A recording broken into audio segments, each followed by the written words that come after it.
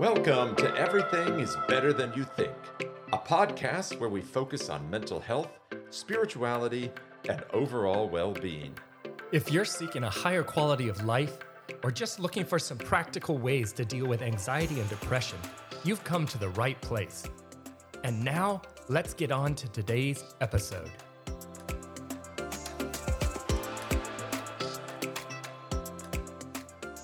Hi, everyone, and welcome to episode 3 of our season on gratitude. I hope you've had something to be grateful for this last week. And Rick, that leads me to a question. How has your week been? It happened again, Will. What happened again? Yes, Fairdale Road. Stupid stoplight. Taking my daughter to school, and this random stoplight in a very weird place for one tiny road that almost has zero traffic. But all it takes is one little car, and it stops the main road, and it happened again. Always happens to me. I swear to you, the world is against me. This kind of stuff, I know it doesn't happen to others, but it happens to me constantly.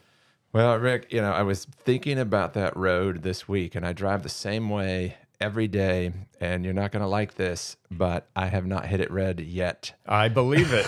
I believe it because it's me. I kid you not. Like this is how my whole life has been, Will. Everything is against me. It's just my luck. Just my luck. If it's going to happen to someone, it will happen to me for sure. Well, Rick, you are in the right place because we're going to be talking about that today. And honestly, I think all of us have had a moment where we felt like nothing's going my way. Everything's against me. The system is against me. Everything is worse than I think. Yes. And that's the book I'm going to write. That'll be your book for the next one. Everything is worse than you think, and I can prove it. Take that, Will Johns. And mine will probably sell more copies. I'm sure it will. So what we're talking about today, Rick, is when ingratitude and negative thinking become an identity. And this is kind of a very scary place to get to, because once it becomes an identity, it becomes all pervasive throughout every aspect of our life. And so it's an incredibly challenging thing to address. And yet, once we see that this is happening, it gives us a lot of opportunity to make some changes. But before we get to all of that, I've got a question for you. Okay. And see if you know the answer to this. What is an argument that I will never win? Any argument with me. Is that the right answer? Feels right. Feels like I nailed it. No, you've been closer if you said any argument with my wife. But I wasn't thinking about either of those. Okay. What I was thinking about is if I'm trying to prove to someone that they have a good life. Okay. Because they can always prove to me that they don't based on their perception. Because if they're looking at what's going wrong in their life, they can emphasize that and assign it a much higher value of importance relative to anything good that's going on in their life, so that their total score is always in the negative, if that makes sense. Sometimes we kind of almost rate experiences. So, like when you get stopped at Fairdale Road, that's like a minus 100. Yes, Fairdale. But let's say you enjoy a nice breakfast, you only give that a plus 5. And so as a result, you could prove to me my life is bad because of Fairdale Road. Yeah. And I don't care how good that breakfast was. Fairdale Road did away with all the good feelings I had after breakfast because I got you. Because I hit that light. And so that's why it becomes an argument that you can never win. And have you ever tried to convince somebody that their life was good? Oh, yeah. As a pastor, you definitely get a lot of people, especially in crisis and in challenges. And then you just run into people. I'm sure everybody listening to this podcast has somebody in their life that just kind of gets stuck on the negative story. Very draining conversations when you're with people like this, because I think like you, Will, I think we do kind of feel compelled to try to change their story or help them look on the bright side. And then usually that kind of makes them a little more upset, or at least they'll pull out more evidence to prove to you how bad their life is. So you're right. It's not something you can usually convince someone otherwise, unless on the occasion that you have someone who legitimately is trying to look on the more positive side and looking for something. But a lot of times I think they just want to gripe or complain. Yeah, and I think that's where choice comes in. And rather than attempting to fix anybody else, which is really not our role or responsibility, we need to look at ourselves. And I need to look at myself and say, I have a choice of whether I want to argue that my life is good, or argue that my life is bad. Yeah. And you have a big plank in your eye, Will. What is that? Well, that's what Jesus said. So that's not me. Jesus said Will Johns has a big plank in his eye, and he keeps looking for the speck in other people's eyes. I see. Oh, yes. Yeah. Well, that's one way to apply that verse. So. Right. I think he was speaking directly to Will. But no, I think Jesus' words just came to my mind, how he says, we look for the speck in our brother's eye, and we have a plank in our own. And so that is the admonition, that we start with ourselves. Yeah, and everything we're going to say in this season on gratitude only works to apply to yourself. And it's probably good to just re-emphasize that right now. Let me give you an example. My mom read my book and liked it enough that she gave it to a friend who is always negative. Yeah. And she was hopeful that, maybe this could help her friend. Maybe.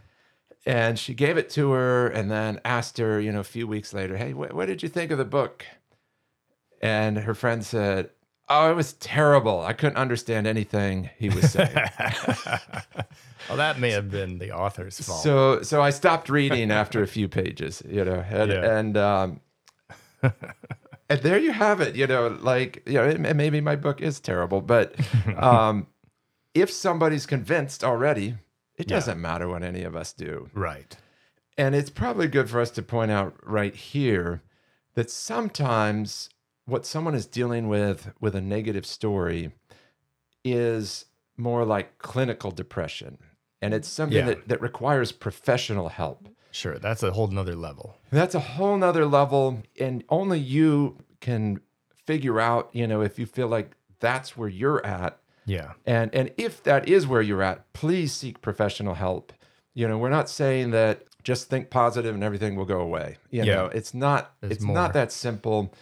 And there's certainly cases where professional medical intervention are certainly needed. Will, as you're talking, I was just thinking, I think there's a fantasy or an illusion, or a delusion, I should say, a delusion that we all have, that maybe there's someone out there, or there's probably someone out there who just has a good life. Like they just, everything goes right for them and they're happy.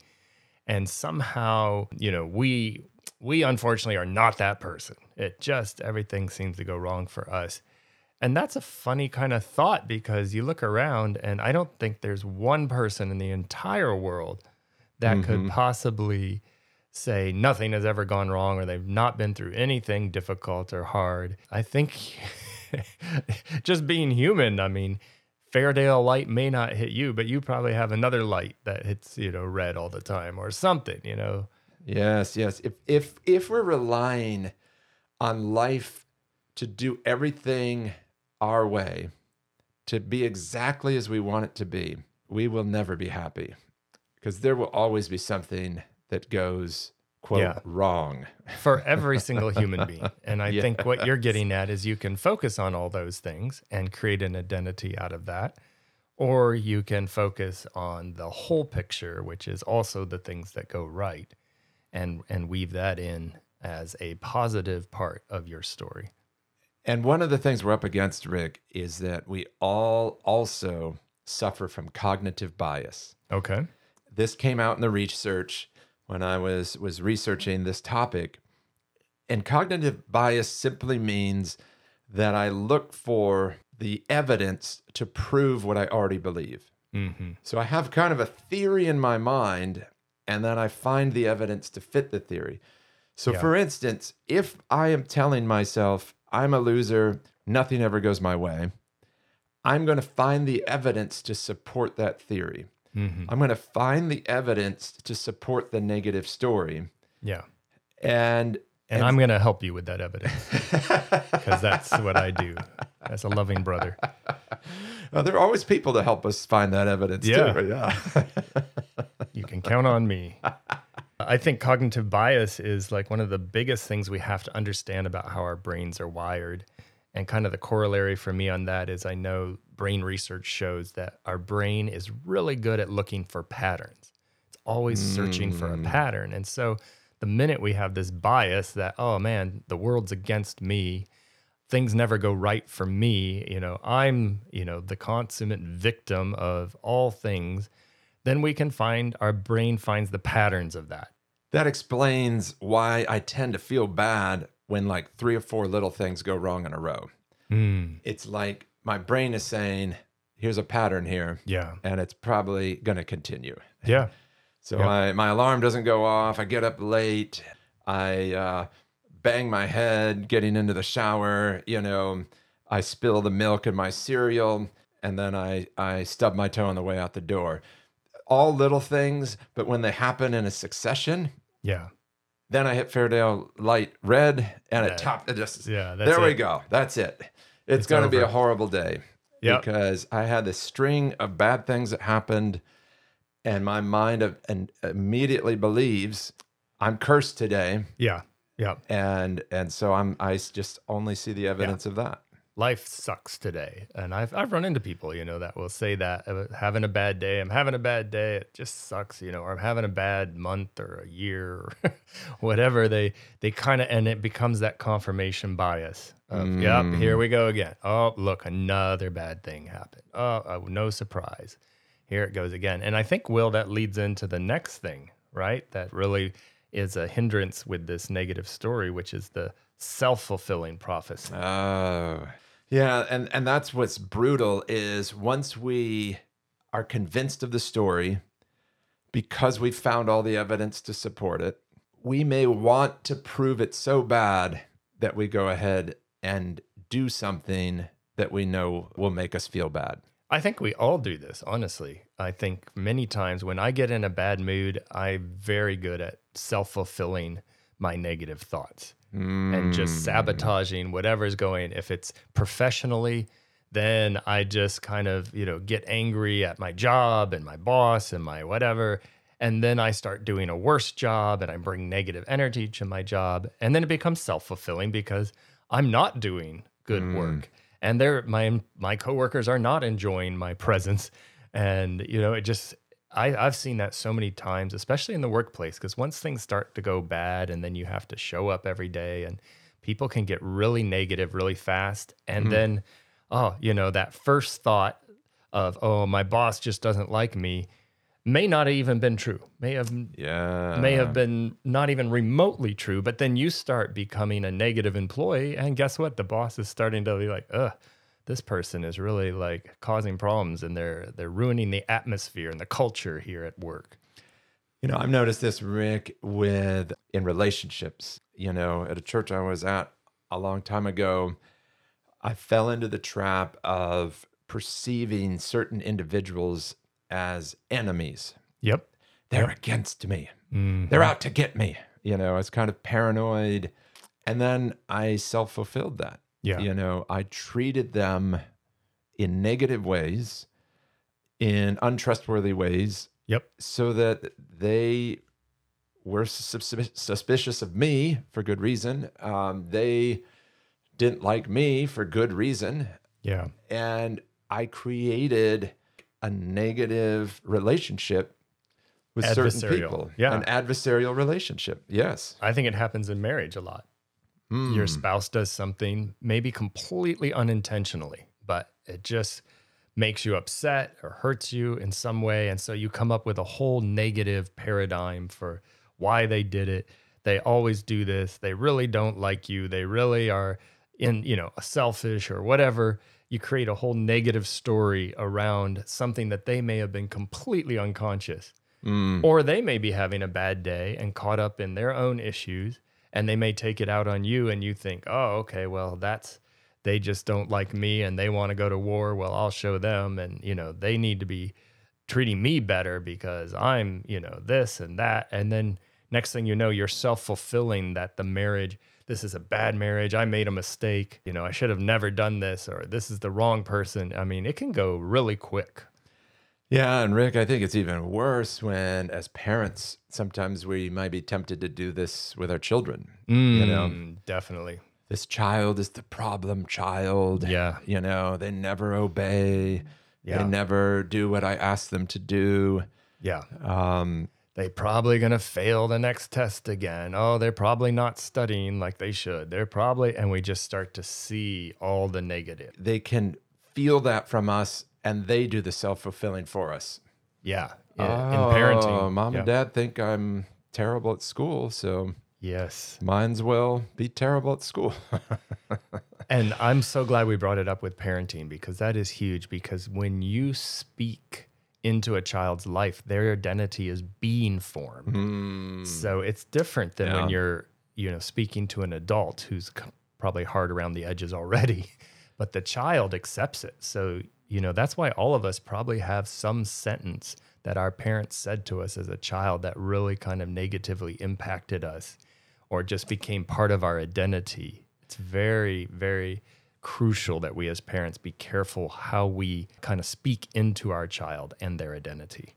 Absolutely, Rick. And the final piece of this negative story that makes it so difficult to deal with is when we are believing the negative story, we believe it with an almost absolute certainty. And it's kind of weird how that works. Like the negative is believed with such certainty where the positive is kind of held loosely. And we really need to just flip that. And we'll get to that here in just a second. But that certainty of, and we've experienced this talking to other people at times, where they just can't see anything good in their life. And you're like, yeah, but isn't this kind of good? And no, it's not.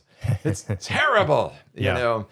And it's almost like they're angry that we would even dare point out one tiny little silver lining on the clouds of their life. Yeah. And I remember telling a story on one of the podcasts back about how I had someone who wanted to talk to me privately, and I was just so certain it was going to be a negative conversation. They were going to bring some complaints and some things that, Pastor, you need to change and you need to fix, and Pastor, you've really hurt me or hurt this or whatever, something with me. I just knew they had an issue. And then I got there and they were simply asking me to do a wedding for one of their children. And I was just, stunned because I had never questioned my certainty of the negative. Never questioned it. The beauty of all of this, again, this is not for you to fix someone who's negative in your life. This is for you to deal with yourself. I have to deal with myself on this. But the beauty is the negative story is reversible. We don't have to keep telling it. That's good news. We get to choose what story we want to tell about ourselves. This was probably one of the most liberating things that I discovered when I was doing this research, because it almost feels like you don't have a choice, right? Like right off, it's kind of like, well, how can I not feel like a loser when all this bad is happening in my life? You probably will be able to guess, Rick, but how do you think we can reverse it? Well, I would imagine we have to choose to focus on the positive. Oh, wait a minute. I think the answer is gratitude. It just hit me where you were going with that. It's just a one-word answer, right? Either one is you're right on there. We get to choose what we focus on. We can also, and this is probably one of the most powerful moves that we can make in our own mind, is we can start telling a grateful story. And then guess what? Cognitive bias works in our favor now. Yeah. So it's been working against us. As soon as I say, I'm blessed, I'm loved, I'm fortunate. My mind starts seeing all the patterns that support that statement. Yeah. And suddenly, my life looks a lot different. So now your mind is working for you instead of against you. Yes. And that's powerful because I think sometimes we don't even question our thinking, we don't even question our minds, and just having that awareness that our minds are an organ of the body designed to do certain computations and certain functions, and recognizing how to use that organ just in the same way that we learn how to use our legs and arms and fingers to do different things. Well, there's also an aspect in which we need to learn to use our minds. We are not our minds, because that power of choice changes what the mind will do for you. Yes. We are the being that has the ability to choose what our mind focuses on. Mm-hmm. Using that freedom of choice, using that power of choice to tell a positive story, to tell a grateful story, Yeah. changes everything. Now the cognitive bias is in our favor. We're looking for the evidence of the positive. Now we start self-fulfilling in the positive direction. Yeah. My life is good, and now I'm going to make a good choice to go with that belief. Yeah. I'm going to eat better. I'm going to start exercising. I'm going to be kind to my friends. You know, I'm not going to fight with people. I'm not going to make anybody an enemy. Suddenly, I'm making decisions that make my life better. Yeah. And I think when you run into someone who seems like they've lived the great life or the good life and everything's gone their way, in fact, they may even tell you, I've run into people and they just tell you all these amazing stories of what their life has been. If you really listen to them, they are self-selecting their stories. They're doing exactly the opposite of the negative narrative. Yes. They're just putting together all the most positive moments, and just, I admire some of the people that I've met like that, who just have this tenacious belief that God is good, life is good, they're loved, they're blessed. What a great thing this thing of life is, and how many awesome and wonderful things can happen in this world. And they just tenaciously find those things and talk about those things and think about those things. And, you know, more times than not, their life is going much better. It's that self-fulfilling piece. It's bringing a lot of awesome opportunities into their life. Yeah, Rick, and it reminds me of the friend of our grandmother that I met this one time in her assisted living. This friend of hers at the time we met was 103 years old. Yeah, And, I remember. do you remember meeting her? Mm-hmm. Yeah. Yeah. And she had so much energy. Yeah. She was so full of joy. She looked like she was 73. Yeah. Like it was Yeah. crazy. And I just thought to myself, this is what I want to be when I'm 103, if I ever get there. But this woman has figured out some kind of major secret in life. Right. And here we asked her, if you remember, she was telling how great the place they were at is, how they got to play games, how they had good food, you know, and we didn't hear that from everyone else. Other people had a different story about the place. Like she's just excited to be in an assisted living. I mean, Yeah. come on. You know, it's just Yeah. fantastic. And it shows it's not your situation. Yes. It's not that everything goes your way. Yeah. It's what you're looking for. And Rick, I've come to the conclusion in my own journey that spirituality is a huge support Yeah. to the grateful story. Yes. And I'm just curious for you, do you agree with that? If so, how do you think it supports the grateful story?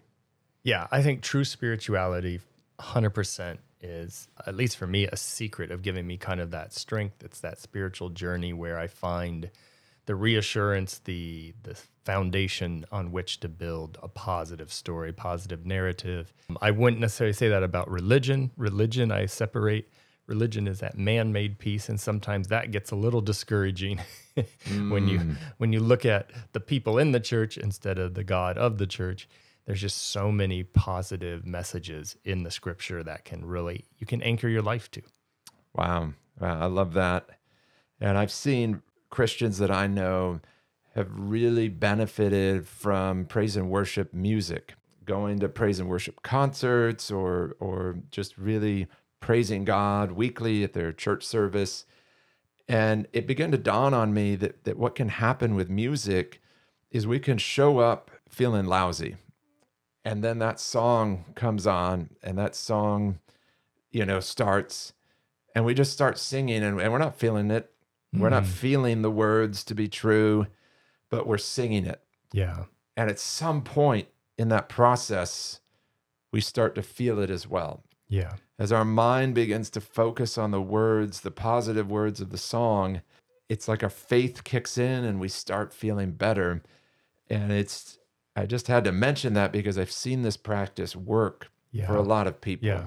Yeah. I see it with my wife. She loves that. And she'll be bebopping around DC here, driving around doing her job and just praising. And that's what really lifts her spirits and keeps her in that positive narrative. I also think, Will, we should challenge our listeners that this week, change your story. Wake up with a new story. Maybe you need a mantra. Maybe it's just a sentence or a few words that you repeat all throughout the day. I am loved. I am valuable. It's going to be okay. All things work together for good. Whatever mantra you like, pick something and just keep coming back to it. Get your mind to work for you. Start confirming that bias that all things are working for good. I would agree. I would love to challenge our listeners this week. Take a good, hard look at the story you're telling yourself. Yeah. And then challenge it with something more grateful, with something more positive, and see what happens. Perfect. Well, I hope listeners, you'll take us up on that challenge. Feel free to let us know how it goes for you. We'd love to hear from you. But Will, what are we going to be talking about next week as we continue this subject? So next week, we are going to be talking about gratitude and pain. And this was one that really kind of concerned me when I was beginning to research this topic, because I was fearful that I might discover that we have to just pretend that there is no pain in our life and put a fake smile on our face. And I was like, that thought horrified me. Yeah. I can encourage you, without giving away what we're going to say next week, that's not what I found out. But it's very interesting how these two things relate to each other. Well, that sounds fascinating. So I hope you'll tune in next week so that we can learn more about how we relate with pain and gratitude. But for this week, we're so glad that you joined us. Thanks so much for listening to the Everything is Better Than You Think podcast. I'm Dr. Rick Johns with my brother, Dr. Will Johns. We look forward to being with you again next time.